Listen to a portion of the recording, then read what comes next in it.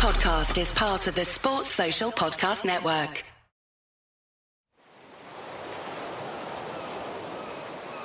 Hello and welcome to Footballistically Arsenal. I am Boyd Hilton. Psychic Josh is looking resplendent in his home, which does look, as our guest pointed out, I'll introduce our guest in a minute, but as our guest pointed out, it does look like he's in the middle of Soho House. It's a kind of lavish setting. Josh, how are you? It's very kind. My wife will be delighted, Rosie, with the praise that you have given the room in the house that we designed. And this was a garage until about 4 months ago, and then we turned it into a little office. So that's great, Boydo. But you're wearing a lovely T-shirt, which I think is that homage to Anfield '89? Yeah, it is actually. Yeah, it's a little T-shirt. I'm just going to show our guest. There we go. It's a little T-shirt depicting in graphic form Michael Thomas's goal in 1989 against Liverpool, which was sent to me very kindly by hansondesign.uk. They're not paying me for this. It's genuine. They do genuine independent design football T-shirts, and they've got a little business going during lockdown, and I really like it. Yeah, it's good, isn't it? Boyd, Josh, you've misunderstood the nature of getting adverts on podcasts. We're supposed to get paid for this stuff. I know. You've just gone straight in, giving this away for free. I'm helping the little man. Why am I not? You can advertise it. Tell them size large and send them my address. Now that I've done this, I'll get you one, no doubt. Anyway, let's stop messing about and introduce our glorious, very special guest, the legend that is one of the pioneers of this podcast, Ben Winston. Hello, Ben. Hello, live Boyd. from LA. Hello, Boyd. Hello, Josh. What a joy to be here with you. It's brilliant to see you on the Can I just check something? Yeah. We obviously can see each other on this Zoom.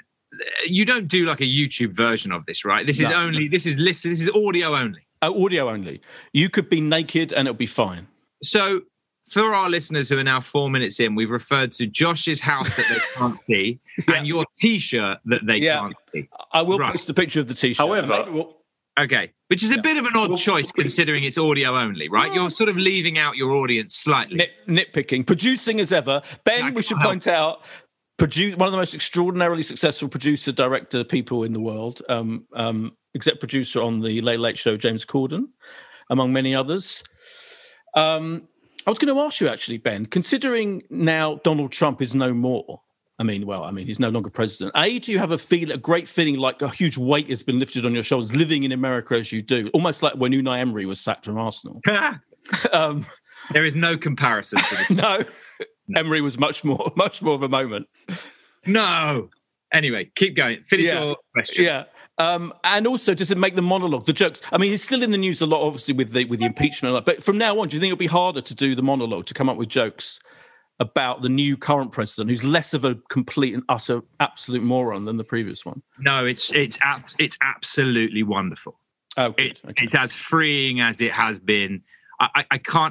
It's a really good question. Obviously, so for those who don't know, I run the Late Late Show with James Corden. We do a show every night on CBS, which is it's the number one network in America, and every show starts with a monologue about the day's news. And being in the cycle of Trump and having to listen to what he was saying and reading what he was doing and seeing the influence he was having on so many people and having to make jokes about it,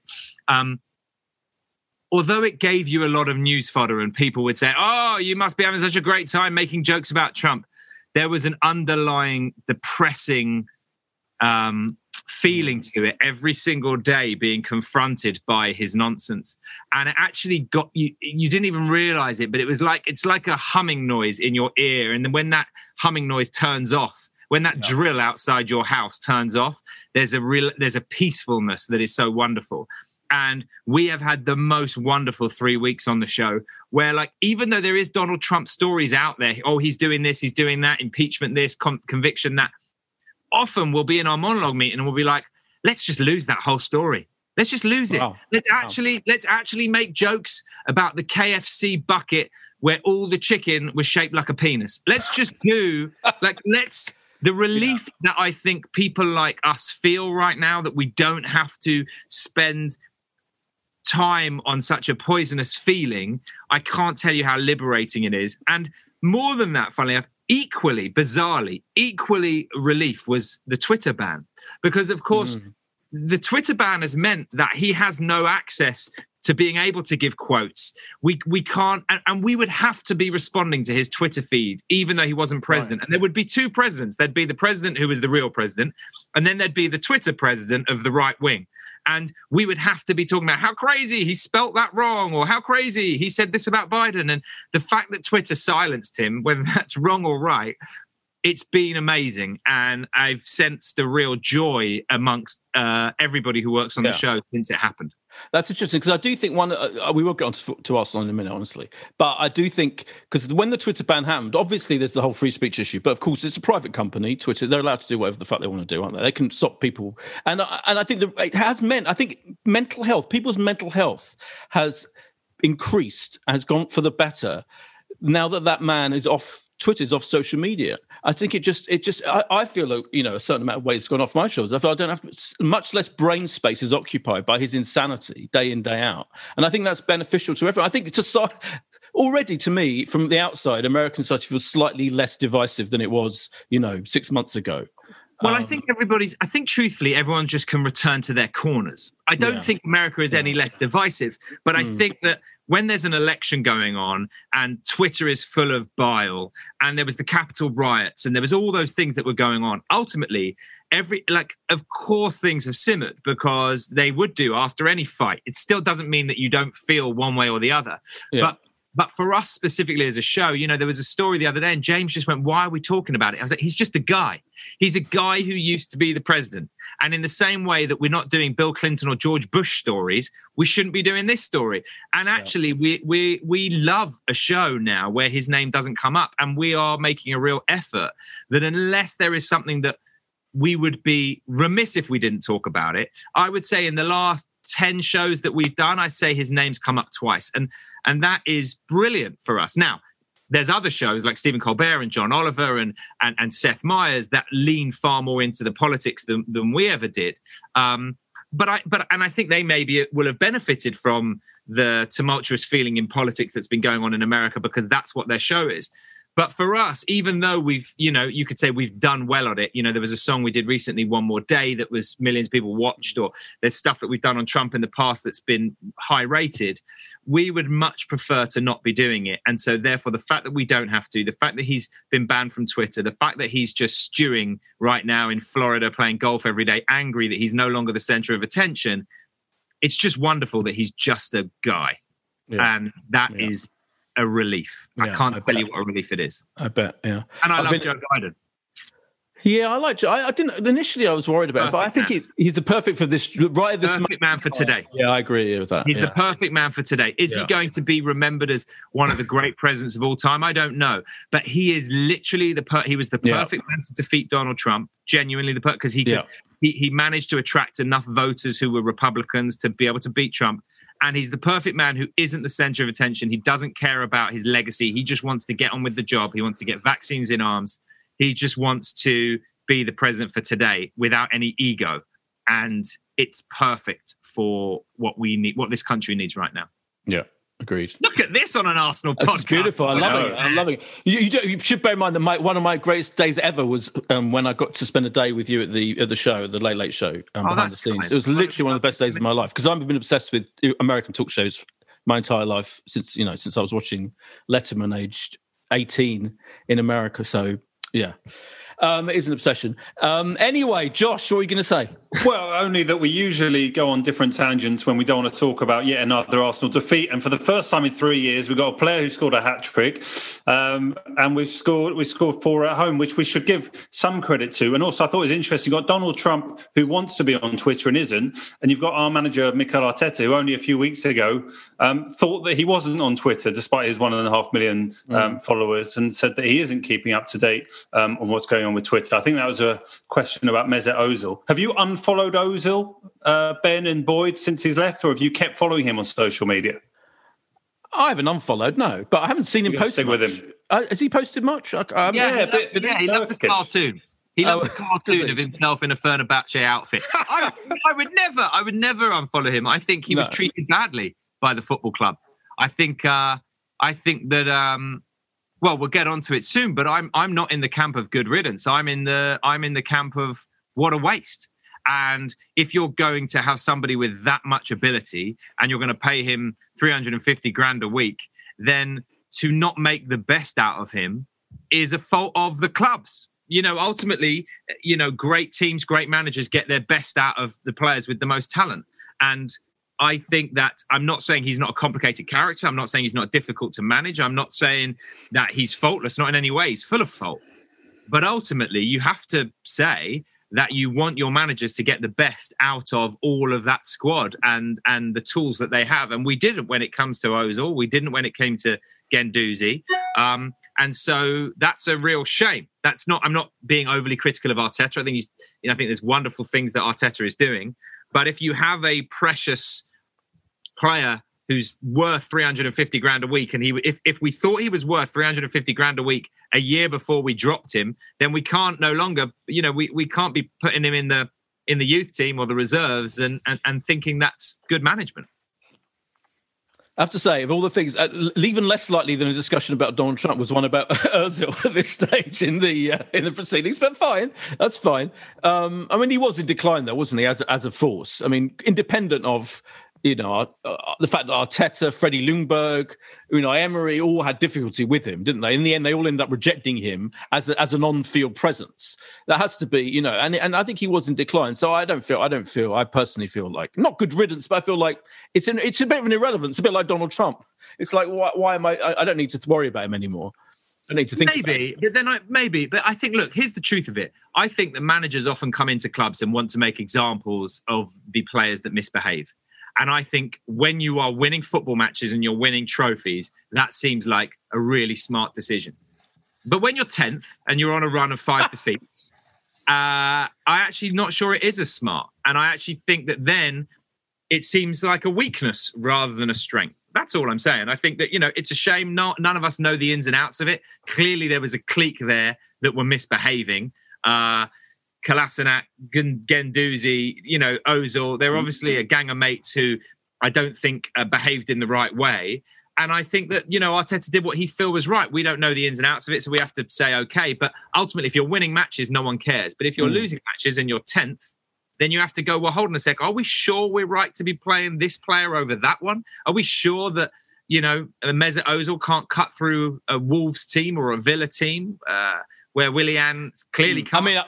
I'll say that, yeah. I'd rather have seen him than Willian. That's for sure. That's 100%. Right. Sure, yeah. And so, the fact that we're paying a player like Willian 220 grand a week or whatever the truth is of what we're paying him, it seems bonkers. But there are lots of positives, and we shouldn't dwell on. Yeah, let's fuck's sake. You brought it up, to be fair. You said, "Are you still following Ozil on Twitter?" Josh brought it up. Yeah, I was looking at Josh. Yeah. We were just talking about Twitter there and Trump wanting to be on it, and I was just wondering there if you've still kept following, but because you don't follow that many people. Do you unfollow all ex-players? You make a living off ex-footballers, Bear. That's what you do for a life. You're a very good point. Ex-footballer. Hang on. Would you unfollow? Yeah, Mustafi, have you kept following? Mustafi's gone. Sorry, I'm not following Mustafi. I'm with Ben on this one. I haven't got the, I don't know, like the space in my head to bother unfollowing people, even Mustafi. Look, it's not like Sky Sports News. Yellow ticker was going Mustafi, and I was quick. It was just like next time I saw him posting about how excited he is for Schalke's game on Saturday. I was all right. At this point, I'm going to let you crack on about Schalke, but I'm. Who are you so excited about following? I still follow Debuchy and Gabriel Paulista. Debuchy was great value. If Baptiste was on Twitter or Instagram, I'd still be following him. Yeah. I'm loyal to ex-players. If you've done time and you've done service at our football club, then you'll always have my follow. While we're on, now that we're on social media, I have to talk about the Instagram. Instagram is a much more revealing thing, isn't it? Anyway, than Twitter. Certainly, like I'm obsessed with Auba's Instagram. It's a constant source of joy to me because even when he was going through this bad time recently, when he was mysteriously having family issues, he was still posting videos of him having a right old time, having a laugh, and in the dressing room and making fun and playing jokes on the other players. I think it's a constant source. But the one video that did emerge, I can't believe I've gotten to this already, but the one video that did emerge was Saliba taking. Have you seen this? This happened last week, about the day after the podcast went out. And suddenly footage of Saliba having filmed his French under-23 teammate from, I think, 2 or 3 years ago, playing with himself is the only way. Well, there's lots of ways of describing it. Yeah. Ben, I can't believe you're not aware of this. On a video, naked, watching something on his phone, this mate of Saliba. Saliba's sitting next to him, having a right old tug. And it's there, and Saliba got into loads of shit for it. Got big homophobic abuse. It was ridiculous. It was an absolutely ridiculous little moment in social media history. But it was completely bizarre, to see. But it was the guy next to him that was the issue for me. Not Saliba didn't do anything wrong. Saliba just noticed it and took a video of it, didn't he, Josh? You put it on the menu, by the way. It was an unusual video. I wasn't sure if you were going to mention this or not, but this was like 3 years ago. It's a strange old piece of content, let's say, that managed to get into public domain. But I was more going to mention it in the frame of saying that Saliba also made some comments about Mikel Arteta, which I thought were possibly just worth bringing up. I don't know if you want to do it now. I was while Ben's looking for the video, I was going to defend Saliba a bit on this one, because he's 19, isn't he? And he's interviewed. He's doing well apparently for Nice, playing really well. I think he had another really good game at the weekend, and he's interviewed obviously on TV. And what's he going to say? When asked, what do you think about the fact that you haven't had much chance at Arsenal? He said, the manager judged me on 2.5 games. Well, that's factually true, isn't it? I think, I don't think he was even trying to slag off Arteta. He's not that stupid. I just think he was explaining that he hasn't had that many games, that he hasn't been, he hasn't had that much of an opportunity, which is clearly factually true. Yeah, I agree. I agree. I think if you read the words rather than the headlines, the word was, he judged me on 2.5 matches. I would have liked to have played. I would have liked him to have played me more, but he told me I wasn't ready. I was waiting for him to give me a chance. But football's like that. When I initially came to Arsenal, the league looked very good, so I showed up to training and wanted to train on my own to show the coach I was ready. I'm happy now. I want to play for Nice. The idea of when you're part of a team is a better feeling for me. I feel like, yeah. I mean, fair enough. I don't think you can dispute with any of that, really. No. Have you seen the video yet? I haven't seen the video. Okay. No, I'm not. It's extraordinary. Yeah, I'll search for but that. The only thing I'm going to say about it, it was on Josh's menu, is that it's the guy. It's clearly behaviour in the French under-23 dressing room. You can have a wank if you want in the middle of the dressing room, and now back to an island. So wonderful. There you go. I can assure you, it's definitely not like that in the monologue meetings at the Late Late Show with James. No. Corden. No one does that. No. Anyway, let's talk about this the game, because I actually thought it was one of our best performances for a long time. And I thought the tactics, so the team selection, picking Aubameyang back with the creative little group of creative players, Saka, Emile Smith-Rowe, and Odegaard behind him. Odegaard in the middle. Emile Smith-Rowe did really well, slightly wider than he knew. I just thought that was I thought that worked really well. It was a kind of a joy to see. And if I may say, slightly reminiscent of peak Wenger period Arsenal, in just terms, it looked like creativity was back. It's in our forward line. I thought it was really impressive. Ben? Yeah, I mean, I thought it was, funnily enough, when you look at those 4 goals, I would say those 4, you couldn't have asked for a better 4 goals for us for different reasons. The fact that Aubameyang gets a hat-trick when he's been really up and down, mostly down, in the last 3 or 4 months. Because let's not forget, before he, as you say, went missing due to the family issues that he's clearly having, there was a really I found just watching him bizarre ever since he signed his new contract. There was clearly, in a way, when this whole family issue came up, it was a relief in a way for us, because we were like, well, at least we know there's a reason why he's been so unbearably poor. And it sort of just was like, oh, okay, there's something that we don't know about that he's been dealing with and he hasn't. And he's such a confidence player. You can see it from the way he plays with a smile on his face. You can see every striker, they just need arrogance, like, passing through their veins. And so therefore, so him having that back is brilliant. Getting a hat-trick, yes, it's been nice seeing him get the odd goal as we have in the recently, but him having such a rampant hat-trick and the way it came was fantastic.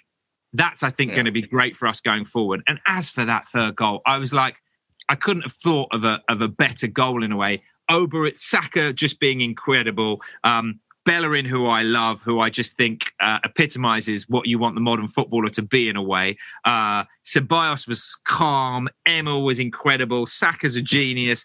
Oba providing it. I just thought, like, literally, if you could have written a goal to be scored, I just loved it. And so, Look, it was a worry that we had to concede to and suddenly get nervous near the end. Of course it was. And that was her frustration because you want a clean sheet. But actually, we've had a lot of clean sheets. I think it was our first not clean sheet since at the Emirates. Yeah. Since at home. Since Chelsea, right? Yeah, right. In the league. Yeah. So we've got the second best. We've got the third best defence in the league. Third best defence. Yeah, no. So I think that, ultimately it was those 4 goals were crucial. And I think that'll be great for us going forward because it's a confidence game. Look, we lose. How many did we lose on a bounce? 5 on a, we couldn't get a win for love nor money. Then we go on a great run. And you worry after those 2 games against Villa and Wolves that we're going to go on a spiral again. Yeah. So I think that to be as rampant as we were and for those goal scorers to score, I think it was great for us. And you're right, I agree. And I think because the Wolves game, I thought we were very unlucky. I thought we played really well in that first half, and the whole the double jeopardy of the sending off and the penalty felt unfair. And then we went on to lose that game, and then we gave a goal away in the first 90 seconds in the Villa game again, which we couldn't recover from. So imagine if we'd have won those games, we'd have been on the same number of points as fucking Liverpool. But that's what's annoying. Yeah. We should have won those games. It's frustrating because, there's a thin line between success and failure. Like when we're on a run, people forget that you're 10th and we're like, hey, we're winning. Isn't it great? And then suddenly you lose 2 games and it's the depths of despair. And so therefore, I think when anybody's judging this season, it's sort of, you have to, it is a thin line. We just let ourselves down too often. Go on, Bay, you were going to say something and I interrupted you, I think. No, only that... it's been thin margins, even with what feels like a season where we've had such a large chunk of it where, there's doom and gloom and Boyd's calling for Arteta's head in December. No, did not call for his head. Wow. Oh, come on, Boyd. And you remember that podcast where we had, was it Nick and Graham, and we just lost it. They called for his head, yeah. Yeah, the 2 guys in their 50s going, all respect, and I love the both of them, but going, this is as bad as it's ever been. It's going to get worse. We're in danger of, ending up at the foot of the table, and, we're not too good to go, that feels like a world away, right? And it is bizarre that, Tottenham are a couple of points ahead of us. You've got Chelsea, 5 points, Liverpool, 6 points. We could have so easily found ourselves like in amongst it, and it's not impossible. I just think there's too many games that we're not going to win left in the season to really make it into Europe through the league. But when you're 4-0 up at home, and I don't know the last time we were 4-0 up in a game. In a league game, it feels like an exceptionally long time. I did look up the last time we got a hat trick. Do you know the last Arsenal player to get a hat trick in the league, Boyd? Oh, Aaron Ramsey. It was Aaron Ramsey against Everton, February 2018. Still got it, guys. I may live in LA, but I've still got it, guys. Yeah, very good. So, that's just like, it warms our hearts again. And, you just get these moments of just thinking, well, we can do it, on our day. But I think if ever there was a game where we were probably going to get some goals, it was against the Leeds team, who everyone said it. They're so entertaining to watch, and they have a go. And it was set up to be a good game, and we did our part, which was great. Yeah, I think I think Leeds are the perfect team for us to play. But having said that, not a lot of teams play Leeds and don't play as well as we did in that game, and particularly in the first half, and even the first kind of 10-15 minutes of the second half. Even, to be honest, even when Leeds are always going to score against you, they score against most teams. They do really well against most teams. Even when it was 4-2 and we were shitting ourselves, and we're thinking about the famous Newcastle game where they came back from 4-0 to draw. I was there, boys. It was a dreadful day in the away. I remember. And they mentioned it on the TV, on the commentary on TV. I was like, we still played really well. But Ben, the difference between that when we lost all those games in a row, the downward spiral period of it was barely 8 weeks ago or something, and now is incredible, isn't it? Like, we couldn't even advance the ball up the pitch back then. Like when Auba was playing terribly, but I felt sorry for him because no one was getting the ball anywhere near to him. Everyone was kind of isolated. There was no attacking unity of any kind in that period. Whereas now I feel like we're playing fast, fluid. Even when we lost those couple of games, we're still playing fairly fast, fluid football, attractive football. And I put a lot of that down to Emile Smith Rowe. Emile Smith Rowe coming in and helping to knit together that front line. Before he came in, we were still playing pretty mediocre football, even if we were kind of just about scraping by. But since he's come in, And I think he's given the whole team a lift, and I think it's a huge amount of credit has to go for him. And Josh, of course, thought he wouldn't play that much for the rest of this season. I thought he would play most games, and he's still picking him pretty much every game. I think it's brilliant, absolutely brilliant. Yeah, it's great to see. It's great to see a young English player doing so well in our team. I mean, I would give and I'm not taking anything away from him because I think he's been phenomenal. But I think the turn was actually more down to Tierney and Saka. Because I think that those two flooding forward and I think the fact that Tierney's been out in those last two games has had a huge impact, actually. And it's funny to think a left back and a right-sided player could affect you so much, whereas the bigger players like Lacazette and Aubameyang aren't the ones. But I think that attacking threat down the wing has been amazing for us. And whereas Cedric and Willian are just such a different kettle of fish when it comes to that. But also it's just a confidence game, isn't it? Like, you know, we say this a lot, but it's when you're on top, when you're on fire, you feel indestructible. And that's what we've been like in those games where we've been doing really well. But I found that downward spiral unbearably disappointing because I think I looked at it and I would say, and I know people will disagree with me on this, but I would say this is the best squad Arsenal have had in many, many, many years. I do. You said that the last time you were on the podcast. I think there is strength and depth like we've never had. I think there are choices all over the park that we've never had. I think there's the combination between the experienced players and the youngsters coming through that I don't see that we've ever had. I think there is a lot less mediocre than we've ever had. And we've been crying out for a goalkeeper like Leno for years. We were crying out for a striker like Aubameyang. A midfielder, Ceballos just excites me every time he plays. Xhaka's finally playing well. Youngsters like Saka and Emil Smith-Rowe coming through that just feel great. So I think there's a lot to be positive about. I think they've just got to... I think we're showing how hard it is to finish in the top four. And I think that there's a few... Yeah, it's a really hard league now, isn't it? Yeah, particularly in this week. No, I don't think it's harder now. I think it's probably easier now than it was when Wenger was finishing in the top. No. I think there's a lot more... Of course there is. There's a lot more mediocrity. Look at the teams right now. Anybody could win the league right now. No, but that's this season, though. That's this season. It's wide open. That's football. That's what we're talking about. Yeah, but I don't think anybody... I think we're miles away from the great Man United teams that Wenger came up against, and then the Chelsea money that was dominant, and then the City money that was dominant when those owners came in and they were incredibly excited and they just spunked a load of cash everywhere. Now, I don't see that happening as much. And I think this is we're showing by West Ham being fifth and Leicester being so high up and, Villa having great runs. I think I couldn't disagree with you more. I think it was much harder in those days. And I think that we're seeing how ungrateful people were back in 2015 and 2016, and when we were finishing fourth and third and second, and everyone was like, "We're not about finishing fourth. We're not about finishing third. Wenger out because we only want to, we want to win it or nothing." Those same people now are going, "Oh yeah, I know we're 10th, but Arteta, it's the future, and anything that goes wrong, it's like, well, it's because." Wenger left them with nothing. Let's not forget the squad that he won the FA Cup with. We could go through that squad in 2016. It's an appalling squad.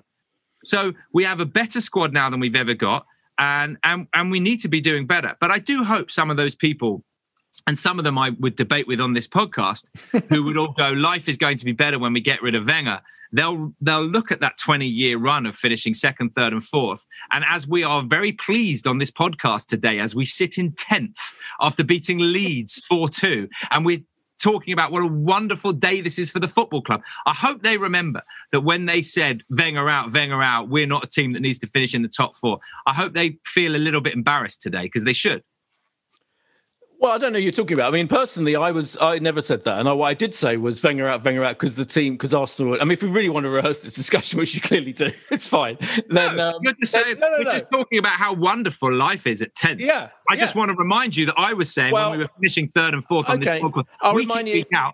And Dan Baldwin was saying to me, it's a disgrace that you're happy with third. You're happy with third. You happy with fourth. And you were on the fence. You couldn't decide which way to go. And hey, listen, we've got the tapes. Roll the tape. And ultimately, I was going, this is a very, very difficult league to be finishing second, third and fourth in. And let's not forget, in his third to last season, he finished second. And people were out to get him because we weren't winning trophies, even though we were winning FA Cups. And even though we were in the Champions League every year, and those same people are very quiet right now, and they're talking about the future. Not really. And we've tried two different models. We've tried the foreign manager with Unai Emery, who's won things with PSG, and everybody loved him, and playing out from the back, and that didn't work. So now we've gone for the young whippersnapper coach, and he's going to be great. Don't get me wrong. This is not me disrespecting Mikel Arteta. I'm delighted that he's at the club. I'm delighted with the fact he's investing in youth and he's giving youth a chance. I wish he would do that more without people like Willian when you got Martinelli and Pepe on the bench, but that's another matter. On the whole, he's backing youth and it's working with Tierney and Saka and Emil Smith-Rowe. But ultimately, I just hope that those people who have watched some of our games and see how hard it is to win football matches at this level, remember how ungrateful they were for a man who gave us 20 years in the top four, because they have short memories. I mean, it's a good speech, but personally speaking, I was very grateful to him. But when Arsenal were clearly in decline, and the same thing was happening year after year after year, and we lost to all the big teams, we couldn't beat one of our rivals for Toffee. We'd losing 4, 5, 6 goals to all of them every single time we played them. The team in the last couple of seasons, particularly the last season, was playing very boring version of Wenger's football. It was so tedious. It was so tippy tappy to no great effect whatsoever. He did have some mediocre players as well, and I think a lot of that's down to him. He bought some very mediocre players. It is much harder. Of course, this back then, Liverpool finished 10th, I think, in Klopp's first season. Now Liverpool, of course, up until recently, the last couple of weeks have been a massive force. So you've had Liverpool, City, Chelsea, Man United sometimes. I think it is harder now. And you have to... And this season is a season of general madness where big teams lose 7-0, 7-1. 1 week you're kind of brilliant, the next week you're shit. Liverpool has suddenly lost it. I mean, they've had incredible injuries. So it's just a weird season. But the final point I want to make about me personally and the Wenger period is I always said that for me, the problem with the late Wenger period was just the boredom, repetitiveness of it. I actually said, if we can get as you mean repetitive of finishing the same thing. League. Yeah, the same. Well, yeah. Until we didn't even do that. Until we couldn't even do that. So then you didn't even have the Champions League. It was like maybe a FA Cup win, maybe we were a cup team and we're falling outside the top four. And the football was frankly, if you remember, the football wasn't great either. There was a myth that we were playing brilliant football. We were not in the last couple of seasons, and it was just tedious. And so I was like, we may well. But when people said, be careful what you wish for, I was like, of course. And we may end up being 10th, like Liverpool were in that first season under Klopp. But I wanted some excitement. And I've got that. Honestly, this period is more exciting and interesting as a fan of Arsenal. Because we might get... Because you mean it's exciting because we can get beaten by Villa or we get beaten by Wolves. And that makes it more exciting. It does, yeah. It's what absolutely... Okay, I thought it's because you wanted to be good and win trophies. I didn't realise it was because that as well, and that will come. Hopefully... That's such a weird perspective, Boyd. I didn't know that making it exciting was losing games. I see. If that's what you want, I didn't really... So you wanted Wenger out because you wanted to lose more games to make it more exciting when you won. That's a crass and simplistic summary of why I'm... But certainly a less predictable thing where actually we now beat the big teams. We can beat a Liverpool. We can beat a Man United. That's one of the great achievements under this manager is that has improved our record against the big top teams infinitely. So by that theory... So you hated the Invincible season because it was just too predictable that we wouldn't lose. Is that, I mean, that's such a strange perspective. Well, no, the difference with the Invincible season was that we were winning championships and we were winning cups at the same time, unlike we were in the last 9, 10, 11, 12 seasons under Arsene Wenger. When he went on the Project Youth thing, it didn't work. He bought into the idea that we couldn't spend any money on players when the Emirates was built, etc., etc. And in the end, I think he shied away from buying the final players that could have turned us into, could have won that league when Leicester won that year when we came second. But he didn't have the final push, the final confidence to go for it. And that was a bit annoying. That was a bit sad, wasn't it? Do you think it's better? So you are happier finishing 10th this season with Arteta than you are 5th with Arsene? I'd certainly say I think quarterfinals I'm certainly were we were quarterfinals Champions League and won the FA Cup. So let's not forget when you say. Are you saying? No, hold on. I just want to clarify one thing. When you talk about, and I might not be right here. Correct me, Josh, because you if off the top, like genuinely in 2016-17, if I'm not wrong, we won the FA Cup, right? That year, I think we did, and we finished 5th, and we got to the quarterfinals of the Champions League. I'm pretty sure that's in his. So that was his penultimate year, which is I think we'd give our right arms for the Champions League quarter-final, a 5th finish and an FA Cup win this year. Or am I wrong, Bear? Have I got it wrong? I think it was a round of 16. I think that was a Bayern Munich year. But in any event, you're making the wider point about at least being in the Champions League and knockout stages. But I think it was clear to absolutely everyone, wasn't it, that Arsenal were round of 16. So are you saying? Well, here's my question to you then. First of all, I'm not saying I don't want us to win that. Obviously, what I'm saying is, I'm just saying you've rewritten history. No, I haven't rewritten history at all. I've stuck to history, but what you've rewritten history is clearly that Arsenal were in decline under him. He was absolutely contributing to the decline in the tired football that we were playing, in the tired approach to the whole team, in the lack of investment, all of that. It was a kind of slow decline into torpor under Arsene Wenger. And you can rewrite history you want, but that's what happened in the last few seasons under him. And it was a bit sad. And that will always be there in history. You won't be able to rewrite history because the story of Arsene Wenger will be some of the greatest moments of our love for the club and our greatest moments in the history of the club, but ended in a Shakespearean, slightly tragic way by this man, by the slight decline under him. And I loved him. Of course, I still love him. I'm so confused. But it tailored off. And are you saying you actually genuinely would still rather he was manager today now? Is that what you're telling me? You still even carried? Oh, okay. Well, fine. No, hold on. No, but when you say the slow decline and how that tragedy, and you're using words like that, we're talking about the lowest finish was 6th. The lowest finish in his last year. The slow decline was 6th. The year before was 5th. The year before was 2nd. The year before was 3rd. You're supported, like, with respect, last year we were 8th. This year we'll be 10th. I don't know what world you're living in. Well, you don't know where no decline. It will always be in the history books that he finished 5th. Yeah, he did.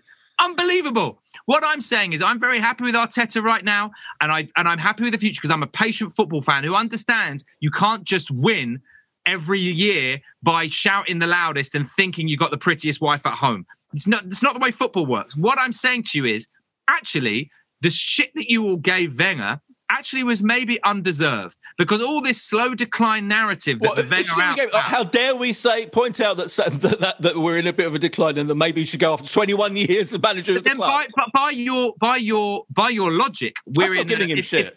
No, but if it was a deep I didn't fly a banner. I'm not an Arsenal fan TV. Boydo, you have a platform and you have a microphone in front of yourself right now, and with that comes responsibility. And so what I'm saying to you is, when Dan Baldwin more than you, but when I was defending Wenger and going, guys, finishing 5th is tricky, it's hard, it is, and you're like, no, get rid of him. We want a new manager. And now here we are. If that was a deep decline, what is today? Why is today, when we are 10th and we are out of the FA Cup and we are not in Champions League football, why is today acceptable? But back then, when we were winning FA Cups and finishing 2nd, 3rd, 4th, and 1 year 5th and 1 year 6th, why is that not acceptable? I'm not saying Arsene should be the manager today. I am happy with Mikel Arteta. I am patient. I didn't want him out when people on this podcast were saying him out. I'm excited about the new, young, exciting players, especially the English ones who are at the club. I'm also excited about the experienced players who are at the club. I'm not complaining about today. I want to make that clear. I like where we are today, and I'm happy to be patient. What I'm annoyed about is the ungrateful people who would moan and bitch about Wenger, who disrespected him and now are incredibly silent about the fact that we're 10th. And now it's a new dawn and it's a future and it's not in decline. Whereas Wenger, if he was the manager of this team right now and we were 10th and we had lost to Wolves and we had lost to Villa and we had that terrible run a few months ago, you guys would be out on the street with your forks and your signs, and it would be brutal. There would be a bloodbath, and that's what annoys me. I don't know who the you guys are. I mean, maybe, but it's such a weird. It's just a weird point of discussion. Anyway, even Josh is telling us to stop. But the only logical conclusion is that you wanted him to carry on. Obviously, he hasn't carried on. We've had subsequent managers since. No, he's been clear on that. I'll step in here, but I think we probably do need a break, Boyder. And listen, I'm being clear on that. I'm just listen, you've invited me back on. I just want to remind you about some of our conversations. It's only out of love. Oh, I'm delighted to remind you of our conversations, to remind you of what I actually thought. Yeah. Anyway, let's have a break and we'll talk more about current Arsenal and this current manager and our current situation after this.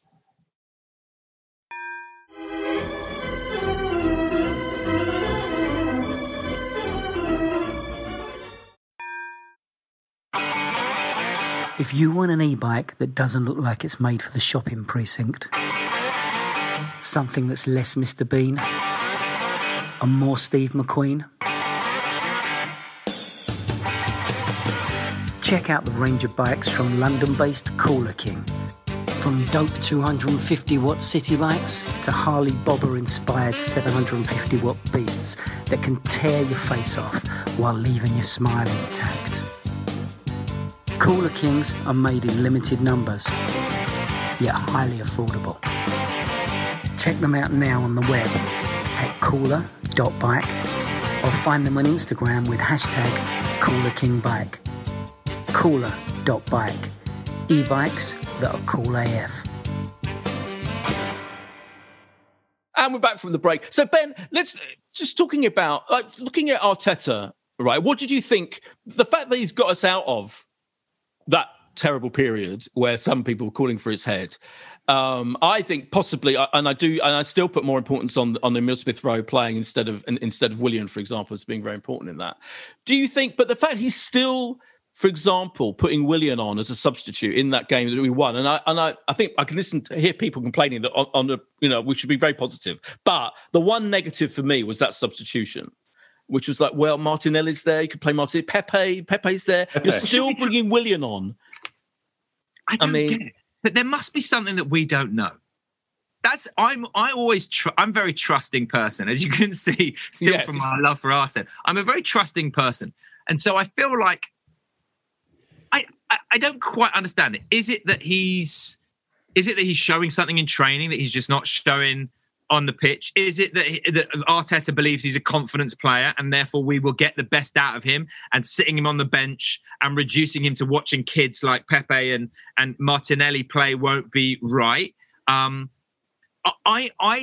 think Mikel Arteta is an intelligent man. I think he knows things that we don't know, and there must be a reason that, truthfully, I cannot fathom what it is. But it was an incredibly weird moment when we saw him come on, and he added absolutely nothing to it. But maybe it's such a big investment that they've made that they want it to work. But then if that was the case, then actually you'll be putting Pepe on, because Pepe is a bigger investment and it's more important for the future. And if that was his mentality, he would have backed Ozil. If it's about we're paying, no, I'm just saying, if that is Arteta's mentality of saying we need to back the expensive players because they're the ones that we want, but he didn't do that with Ozil.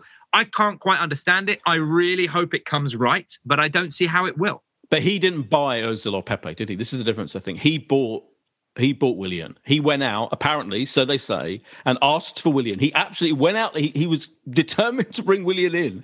And I think everyone knows that. And I think it's ego. I think all managers, and I include Arsene Wenger in this, I include Jose Mourinho, I mean, the biggest of them all.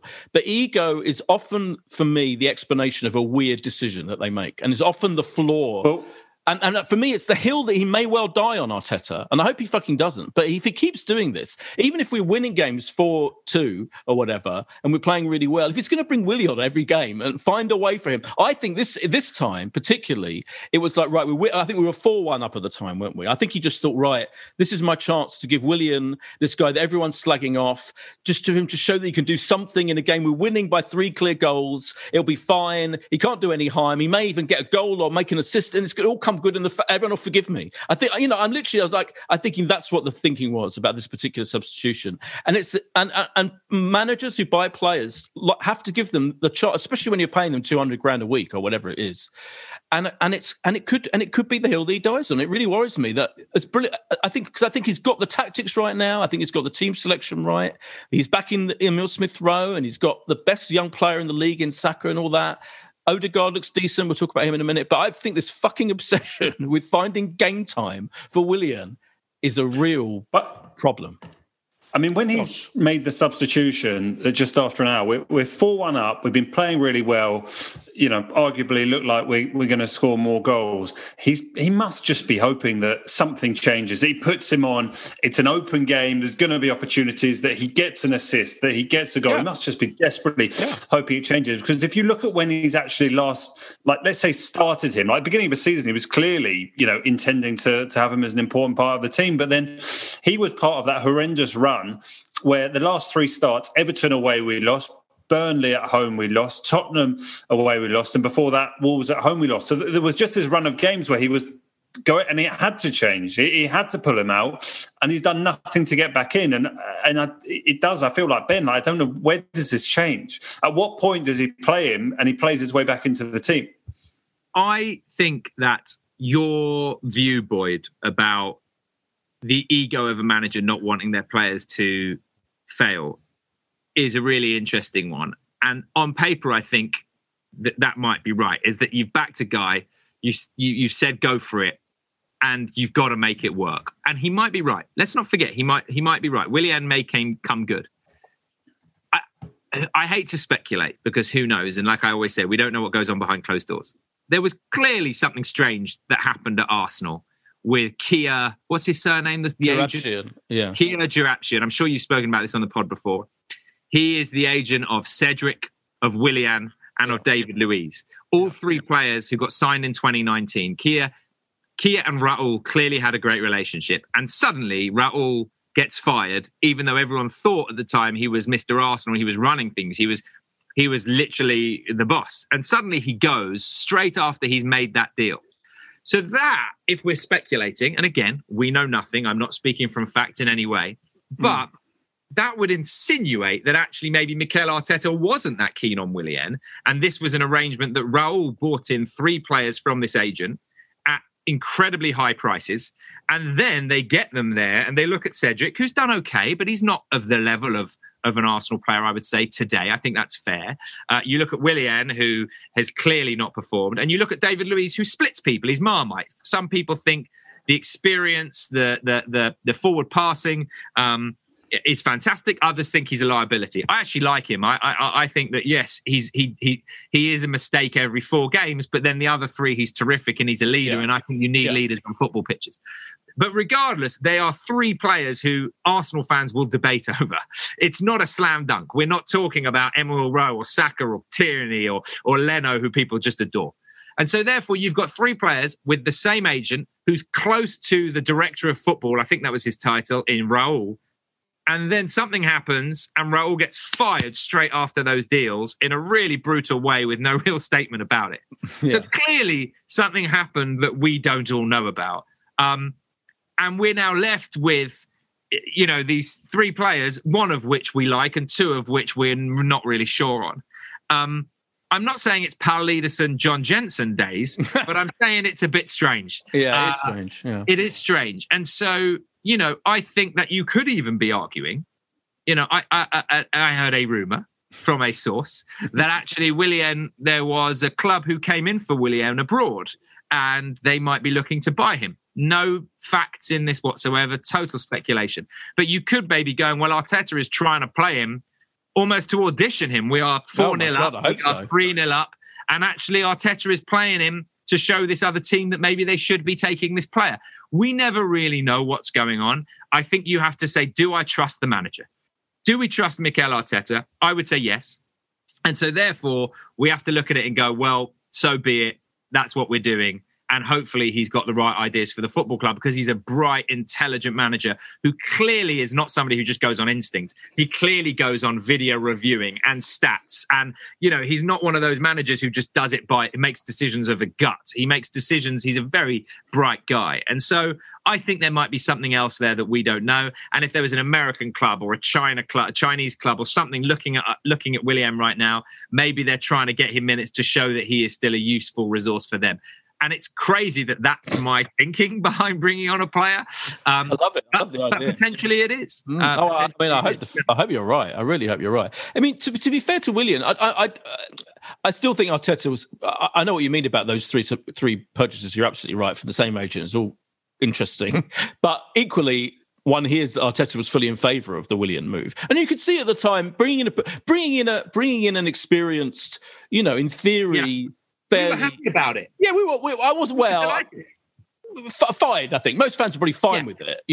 Let's be honest. We're always excited when we sign anybody. Well, that's I'm true. not saying I'm not saying we were popping open the fireworks, but anybody. When Willian and David Luiz got signed the first time round for David Luiz, everyone was like, well, that's a sign of intention. I don't think we felt like when we signed Sylvester and everyone was like, why are we signing Sylvester? Yeah, it wasn't a Sylvester. It wasn't Sylvester. You're right. Yeah. But what's weird is Willian played on the other side for Chelsea. So this is why I don't blame him too much, because he's not, he's been played on the different side, out wide. He's a wide player and he hasn't really seemingly been brought to play in his natural position. So you can't, that's just a weird element of the whole story. And I don't really know why Arteta does that, and I don't know why he did that, and I don't know why he played so many games in on the other side. It just seems bizarre. Now, of course, Saka is quite rightly occupying that wing, and is doing brilliantly, and is surely Young Player of the Year. And another reason why Willian is never going to get a starting game for Arsenal in the near future, as far as I can tell. Josh. No, it's hugely exciting that Saka and presumably will have an England's Euros to look forward to this summer, and that's very exciting. I just wanted to talk about David Luiz, because that was a story coming from today, that obviously he's on this 1-year deal, and the story emerging today is that he's going to get another deal. So I don't know if are you pleased with that, Boyd? I mean, given the number of players that have left the club, it makes sense that they do need a few bodies in for next season, and he's done enough, hasn't he? When he's played, he's done enough. I'm slightly on the fence about Luiz giving him another contract. I think, as Ben alluded to, I think as a presence at the club, like after he was sent off in that game against Wolves, and when he did the interview, that's what I like about him. I think that interview was brilliant, and he was so eloquent and and smart, honest. Yeah, I think and clearly, I think the players like him, love him, whatever. Even when he fucks up, I think the players still like him. So from that point of view, but I still think with the one mistake every 4 games, which is about the level, if that turns into one mistake every 2 games, and when those mistakes are so calamitous and annoying, even on Saturday, right, there was a moment, wasn't there, where they had a rare attack. I think it was in the first half, and he kind of gave the ball away, and he was furious with himself, and he was shouting and stamping his feet. He's a real over the top figure, a personality. I think he wants to do too much. I think everything is he made an incredible run, didn't he? As well, which almost led to a goal. He ran it all the way into the penalty area, and you thought, why is he doing that? Amazing on one level. Why is he fumbling and giving the ball away in his own penalty area on another moment? Everything's a bit much for me about him. And yet I kind of like him as an individual. I kind of like his presence. So if he's going to be an occasional starter, then I'm not too bothered. And if then it means, but I would be annoyed if then it means that Saliba doesn't get a chance to come back, because Saliba, by all accounts, is doing really well in France. And I'd like to see him play for Arsenal. We did spend 30 million on him, so that's an issue. Boydo, I know we've got to look ahead to the Europa League. I mean, when Ben moved to live in America, the idea of Europa League football wasn't even on the agenda due to Arsene Wenger getting us into the Champions League every year. I mean, never would Ben and I be leaving, North London for a trip on a Thursday. But what are you thinking? I mean, I think you'll find actually that's potentially. You idiot. Say that again. We didn't get into the Champions League at the end of the Wenger period, did we? I mean, so let's not forget only at the very end. But when Ben moved to America 5 years. Ben moved to okay, fine. But just in terms of how seriously are we? Sorry. Let's not forget. We're talking about when I was in the UK. And when I was in the UK, it was 6 or 7 years ago. We were in the Champions League. And that's when I was arguing with you and Dan Baldwin. You were saying Wenger out. You were saying Wenger out in the Champions League years, just to say. Anyway, you carry on. That was the point I was making. That was at that same time you weren't happy. But I mean, how do you look at this now? Because the Europa League, it might be. I can just envisage we get towards the end of the season, we're like 8th at best in the league. And it will be like our only hope of Europe might be, bizarrely, it might almost feel like everything in getting into the Champions League by winning the Europa League or nothing, and it will be the first time no European football since the mid-90s. That must be as dangerous as it's ever been at the moment. Well, I don't think that's true, because I think this season is going to go right to the wire. I think it's going to go right to the wire. Man City and Leicester. We're not winning both. I just think we've got to be realistic. It hasn't been. No. We've played everyone, Boyd, once, and some teams twice. It's accurate where we are. I'm not saying it's not accurate where we are. What I'm saying is we're literally 6 points off the top 4 as we speak. And I don't think you can say with 6 points off the top 4 that it's impossible that we finish 7th or 6th to qualify for the Europa League. I think that's as mad as saying we definitely will. I'm not saying we definitely will. I'm saying it's completely possible that as we speak, 6 points off the top four, 2 points behind Tottenham, who, you know, a minute ago were like going to win the league, remember? And they have a game in hand. They have a game in hand. All right, they have a game in hand. And we play them in a couple of weeks' time. So that's going to be that's a big ninth place 6-pointer with Tottenham. But one thing is... Sorry to, I don't mean to cut across you, but you've got to look at it in that. I know what you're saying, that we're 10th and 2 points behind. But if you look above us, the teams in 9th, 8th, 7th and 6th all have more games to play than we do.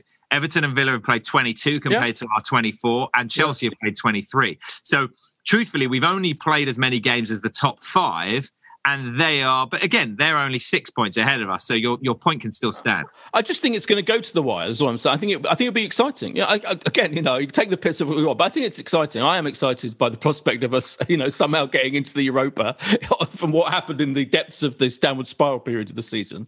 And at the same time, he has to kind of balance it, doesn't he, by trying to win the Europa as well, and getting in the Champions League with that. So it's a tough one for him to prioritise. I'll be fascinated to see what team selection he goes for this Thursday against Benfica. You know, is he going to kind of stick with that team, especially with playing City on Sunday? Does he throw City, assuming no one can beat City at the moment? I don't know. I mean, he's not going to throw it, obviously, literally, but does he focus more on the Europa? I mean, I'd quite like to see, you know, I'd be delighted to see, you know, different attacking options against Benfica. And I don't think it would weaken us a huge amount, you know, if he's playing Martinelli, for example, and Pepe and Lacazette, as opposed to Saka and Emile Smith-Rowe and Aubameyang. I don't think that's a huge negative. I don't think it's a huge, as per Ben's point about the strength of our squad. I think attacking-wise, you think on paper we have got a strong squad, even though scoring goals has been a massive problem for us. So I think we're in for an exciting end to the season, is what I'm fucking saying, Josh. Well, yeah, I understand. I mean, we've got this bizarre situation, don't we? We go to play in Rome, which is our away leg, and then we're at home in Athens. I mean, I presume it must just be money and TV money and broadcasting. Well, this just feels a nonsense to make it 2 legs in this season. It feels, you know, incredibly frustrating. But yes, I don't know. We're third favourites to win the Europa League. Who are the top 2 favourites? Who are favourites to win it? The 2 teams that are above us are Man United, and then there's Tottenham. So, you know, it's kind of seen as the English teams that are, you know, one of those 3 is seen as the favourites. I know we have to wrap up soon, but I'm intrigued by this. I would like to ask Ben, when you think about like world-class managers like Mourinho, for example, and what's happening with him at Spurs, and what happened, I'm not saying Frank Lampard's a world-class manager, but what happened to Frank Lampard at Chelsea? And now they've brought in, you know, Tuchel, who is, you know, in theory. Do you know what I mean? Arsenal stick with our managers. I mean, you know, in Wenger's case, 21, 22 years. Emery was a blip. I'm saying they're definitely sticking with Arteta, aren't they? Despite that certain people. Do you look at the way those other teams work, and actually Chelsea have won loads of stuff with their incredible turnover of managers and coaches of recent years, and think there is that other way of doing it, or would you rather stick to the way we do it, the Arsenal way of doing it, and sticking with Arteta, even if we do finish 10th or 11th this season? Well, you know, which is, you know, do you go? Yeah, do you blame him? I'm all for giving managers a chance and giving managers time. And so I would just say, though, I don't know if we know how Arsenal do it yet. Because, like, I know you're saying, like, Arsenal, the Arsenal way. But I think Wenger was an anomaly. I think that 21 years, I think that he was more powerful in a way than the new owners who had come in while he was in charge. And I don't think the new owners would have come in and gone, hey, that guy who's been here for 20 years, we're getting rid of him. I think it was a very difficult decision for them to ultimately get rid of him when they did. Unai Emery only had a year and a half. You could argue he's a proven manager at other levels. I'm not for a second saying we should have kept him. I felt very depressed when he was in charge of our football club. But I clearly think that was an instinctive maybe decision by them because there was nobody in place. You know, clearly when they fired Frank Lampard, they had the next manager lined up. We didn't. You know, Vinay same with Spurs and Mourinho. Yeah, when they got rid of Spurs knew they were getting rid of Pochettino because they had Mourinho lined up. We didn't do that. We got rid of a manager. We got rid of a manager and then had 3 or 4 weeks of Freddie, and then they were photographed outside of Arteta's house. Yeah. So clearly they fired him thinking, well, we'll be okay with Freddie for a while. So it wasn't something that was planned for a while. So that seems like it was an impulsive decision in a way. It was the right decision, if you ask me. But So I don't know what the Arsenal way is yet. I think we'll have to see whether they stick with Arteta. My personal view is they're going to stick with him for a while because I think that they feel like the future is in these younger players. And I think that they feel that Arteta is the person who can coach those younger players to greatness. And I hope and I think that they are right. So I would hate to be in a club where you have a billionaire sitting at the top who on a whim seems to just get rid of Frank Lampard and get rid of the next one and get rid of the that one. I think Tottenham made a mistake getting rid of Pochettino. I think that I breathed a huge sigh of relief when they got rid of him because I think they were onto something. How you can go from the Champions League final to having a mediocre season and then getting rid of somebody, I think is bonkers. I was full of fear when they got Mourinho, but actually the 3-season cycle of Mourinho exploding, luckily, has only taken a season and a half. Yeah. That's a real relief. Yeah. But yeah, no, I hope that we stick with Arteta for a while. But let's see, let's see where we go. If we finish 10th this season or we finish 9th this season, we're out of the FA Cup, we don't win the Europa, then I think it will be the most depressing finish in a long time with our most talented squad. And I think questions will be asked.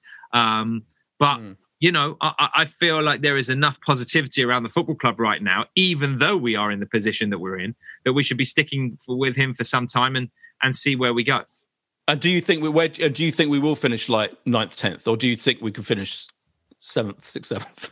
I feel like we're just showing huge inconsistency at the moment, and it's very troubling to me. It's troubling to me that you don't know which Arsenal is going to show up.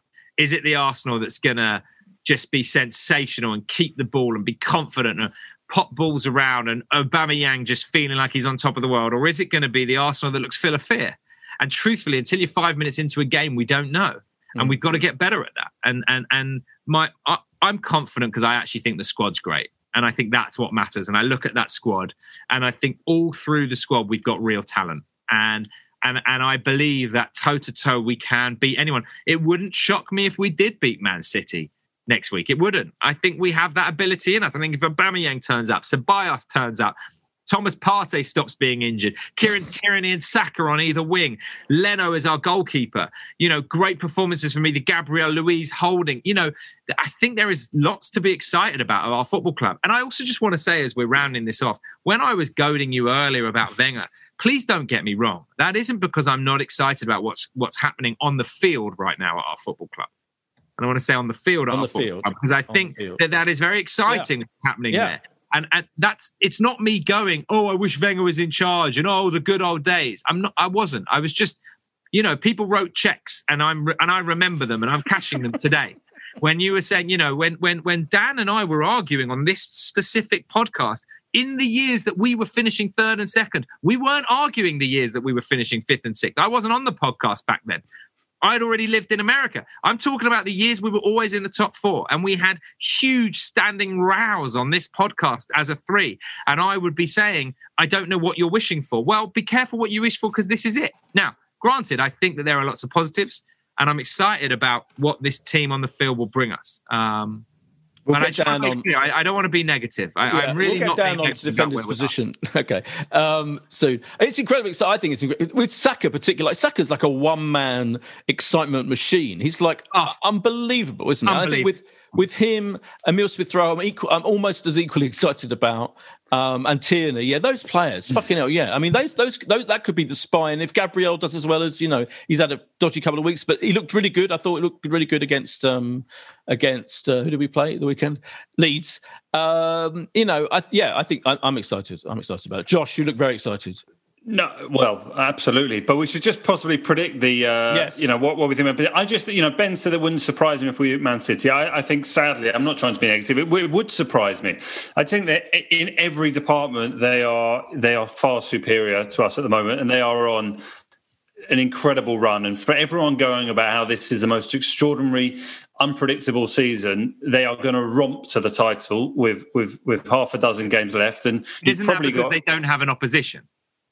Yeah, Liverpool. In ways, but Yeah. But then, look, at any point in any season to have won the amount of consecutive Premier League games they now have would be really impressive. So I just, I'm not, and it won't matter. We're not going to not get into Europa League qualification for Man City coming and beating us this weekend. But, for all talking about, Holding and Gabriel or Louis, whoever plays, says about having good games, they are not on the level of the man, Ruben Diaz and Laporte and John Stones and, the way Zinchenko's been playing of late and Cancelo, they are just miles ahead of us, and that's fine. So I think we will get beat on Sunday, probably 2-0. But, I fancy us to get a nice draw in Europe and set us up for the second leg. So I think 1-1 against this Benfica side who are not in great form. I did a little bit of research, not a lot, Boyd. One win in 6 in the league for Benfica, 4th in the Portuguese top flight. They've got a couple of players. Well, no, Vertonghen is. I don't mean Vertonghen, do I? I mean, I do mean Vertonghen and Otamendi, the former Man City defender, both central defence for them. So I don't know. That's my prediction, Boyd. 1-1 draw, and then we're going to get beat 2-0 by City. The City defence, right, just before, is incredible, isn't it? They have only let in 14 goals, which is 10 goals better than the next closest best defence. It's extraordinary. It's miles ahead. They are a machine now. They're a machine now. I mean, I know what Ben means, but I would be surprised if we beat them. I would be incredibly surprised, and it'll be one of the greatest moments in recent football history. But we're capable of it. We are capable of beating them. I think that's the point, isn't it? With players, I actually think you said they're better in every single department. I actually think, in some ways, Saka is the player who would get in their team right now. I think he would. He'd be the one for me. I don't know, it's got extraordinary players there. But score every week. Foden, Sterling, Gabriel. I don't know. I think he's playing better than Sterling. I think he's playing better than Sterling is right now. I'd say that. I don't know, Man City are an absolute machine, but I've watched every game they play, and Sterling isn't like quite as amazing as he has been at various times. Whereas Saka is fucking incredible right now. So, I in terms of that game, I think I might predict a draw just for the sheer fucking hell of it. A 2-2 draw. And I think we'll beat Benfica 1-0. I think it'll be close. But Ben, what do you think? Benfica, I don't know. Because genuinely you never know with Arsenal in a weird ground and European night, don't know who he's going to play for a Thursday for a Sunday game. I actually don't know about Benfica. I imagine we'll win the Benfica game. Man City, we're going to win 2-1. Whoa. Love it. I think we're going to win 2-1. I think Arteta's decent on those. He showed us in the FA Cup final, the Community Shield games. He showed us that he can tactically set up to win those bigger matches. It's actually the Wolves and the Villas that scare me more than the Man Cities. And, that's where I found positivity this season, in that we found our spine occasionally when we really needed it. You know, and so if you look at that Chelsea game that ended our terrible run, it was the Chelsea game, I think, that ended our run, I think, if I've not got it mistaken. That was a game that no one could have predicted we'd win. But we were at home and we set up well and we can perform. And I think right now that leads 4 goals, Aubameyang on confidence, everybody being involved in that third goal to an incredible performance. I actually think that sometimes when teams are riding high like Man City, it's the times that you can just sneak a victory. And I actually think that tactically we'll be set up Arteta versus Pep. Listen, if you had both gone for a win, I probably would have gone for a loss. But I have a feeling that we could do it on Sunday. And I'm looking forward to it, even though it'll be 8:30 in the morning. Although I have to say, the last 5 years of living out in LA, I've been so missing going to games. It's been really difficult that I'm sat there at 4 a.m., 8 a.m., 9:30, watching these games on TV. The only good thing about this is the stadium's empty now. We're all doing it. Everyone's watching at home. I don't feel as bad anymore. Yeah. Oh, yeah, I miss it so much. James, by the way, James Corden must be fucking thrilled about West Ham. What a season. Thrilled. West Ham. He's thrilled. He's absolutely thrilled. And James Longman, their Corden's office is just the other side of this wall, and Longman is the other side of the other wall. And I hear when West Ham are playing and the celebrations in these corridors when West Ham are playing at the moment, it's euphoric. They're playing right now and into the top 4. So here's my question to you both. Here's a question that I've wondered if you two have an opinion on. I know we're running over, but I wanted to ask it. Who's Albert, our assistant manager, on the phone to every game? Who is our assistant manager on the phone to? He's always on the phone. He's always got his AirPod in. One AirPod. Yeah. What happened to rate? I mean, he's never not got an AirPod in. Is it just like a street thing? Is it just like... Is it just like I'm just wearing it in case, like those geeks who, when Bluetooth came out, they always used to wear it in their ear in case they got a call. He can't be on the radio to somebody in the stands, because then you'd have a radio system that would work a lot better and it would be clamped to his ear. He's Albert has never not got one AirPod in his ear. That's fascinating. Yeah. Could it be the physio? Can we ask our listeners to let us know if we don't know? Have you noticed that? Have you noticed that? He's never got an AirPod? I have noticed it. Yeah, just one. Yeah. Never two, and he's never talking to anybody. He always looks concerned. He always looks like there's important business to be doing. Yeah. He's very stereotypical number two. He's always very serious. He's got a good number two face. Yeah, he's got a good number two face. Like, I know everyone's celebrating, but now we have to do this. Or like, I'm not gonna. I'll fist pump you, but I'm serious because right now I'm on the phone. Yeah. I'm on hold. Now. Here's my one possibility. Are they allowed access to the Stokely Park, wherever it is, Stokely Park? VAR. No. But the commentators are. No, it's not. No, the commentators hear that conversation. So they talk about it. The commentators literally talk you through the conversations as it's happening. They're like, oh no, he's been told to go to the monitor. There's no way that's what he's listening to. But what I don't understand is, if it was somebody in the stands, he would have a radio like every other football club. And he has an AirPod, and it's it's not one, I don't even think it's one of those noise cancelling ones. So I'm surprised that he can hear who he's on the phone to. And how does he have mobile reception? I don't know. I just think the whole thing, it's always baffled me. And I just suddenly thought... mobile reception is a big mystery. Yeah. It's probably easier to get mobile reception at the moment at the stadium. Yeah. I agree with you, but why wouldn't you just have a radio? And Josh, the reason why I thought of it is Josh is wearing AirPods today, and he suddenly looked like Albert, our assistant manager, because he was looking very concerned. He was looking very concerned when I said we were going to win. And so I suddenly thought, he might know the reason. Maybe you're on the phone to Albert, Josh. Maybe that's what it is. Yeah. Maybe. No, you're not even using any AirPods at all. I don't know what miracle of sound and technology you're using, Ben. Just a laptop, mate. I've opened my laptop and that's it.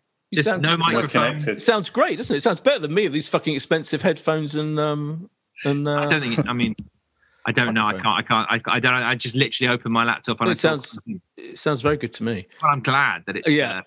I'm glad. We're glad, despite your epic rant about perfectly justifiable rant about the Wenger years and all that. It's been a joy to have you as ever. It's been so nice. I'm sorry if I came at it too aggressively. No. I love the aggression. We can take it. It's not aggression. It's passion. Never call it passion. You called it aggression yourself. I know. I regret it. That's brilliant. I regret it. That's brilliant.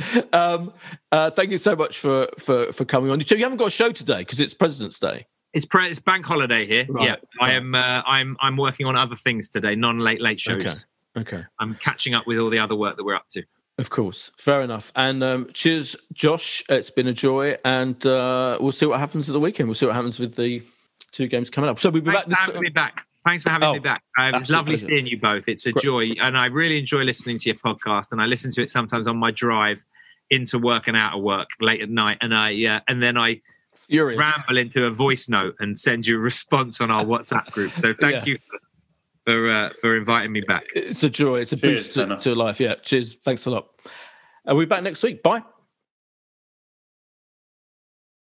This is a Playback Media production. To listen to all our football podcasts, visit playbackmedia.co.uk. Sports Social Podcast Network.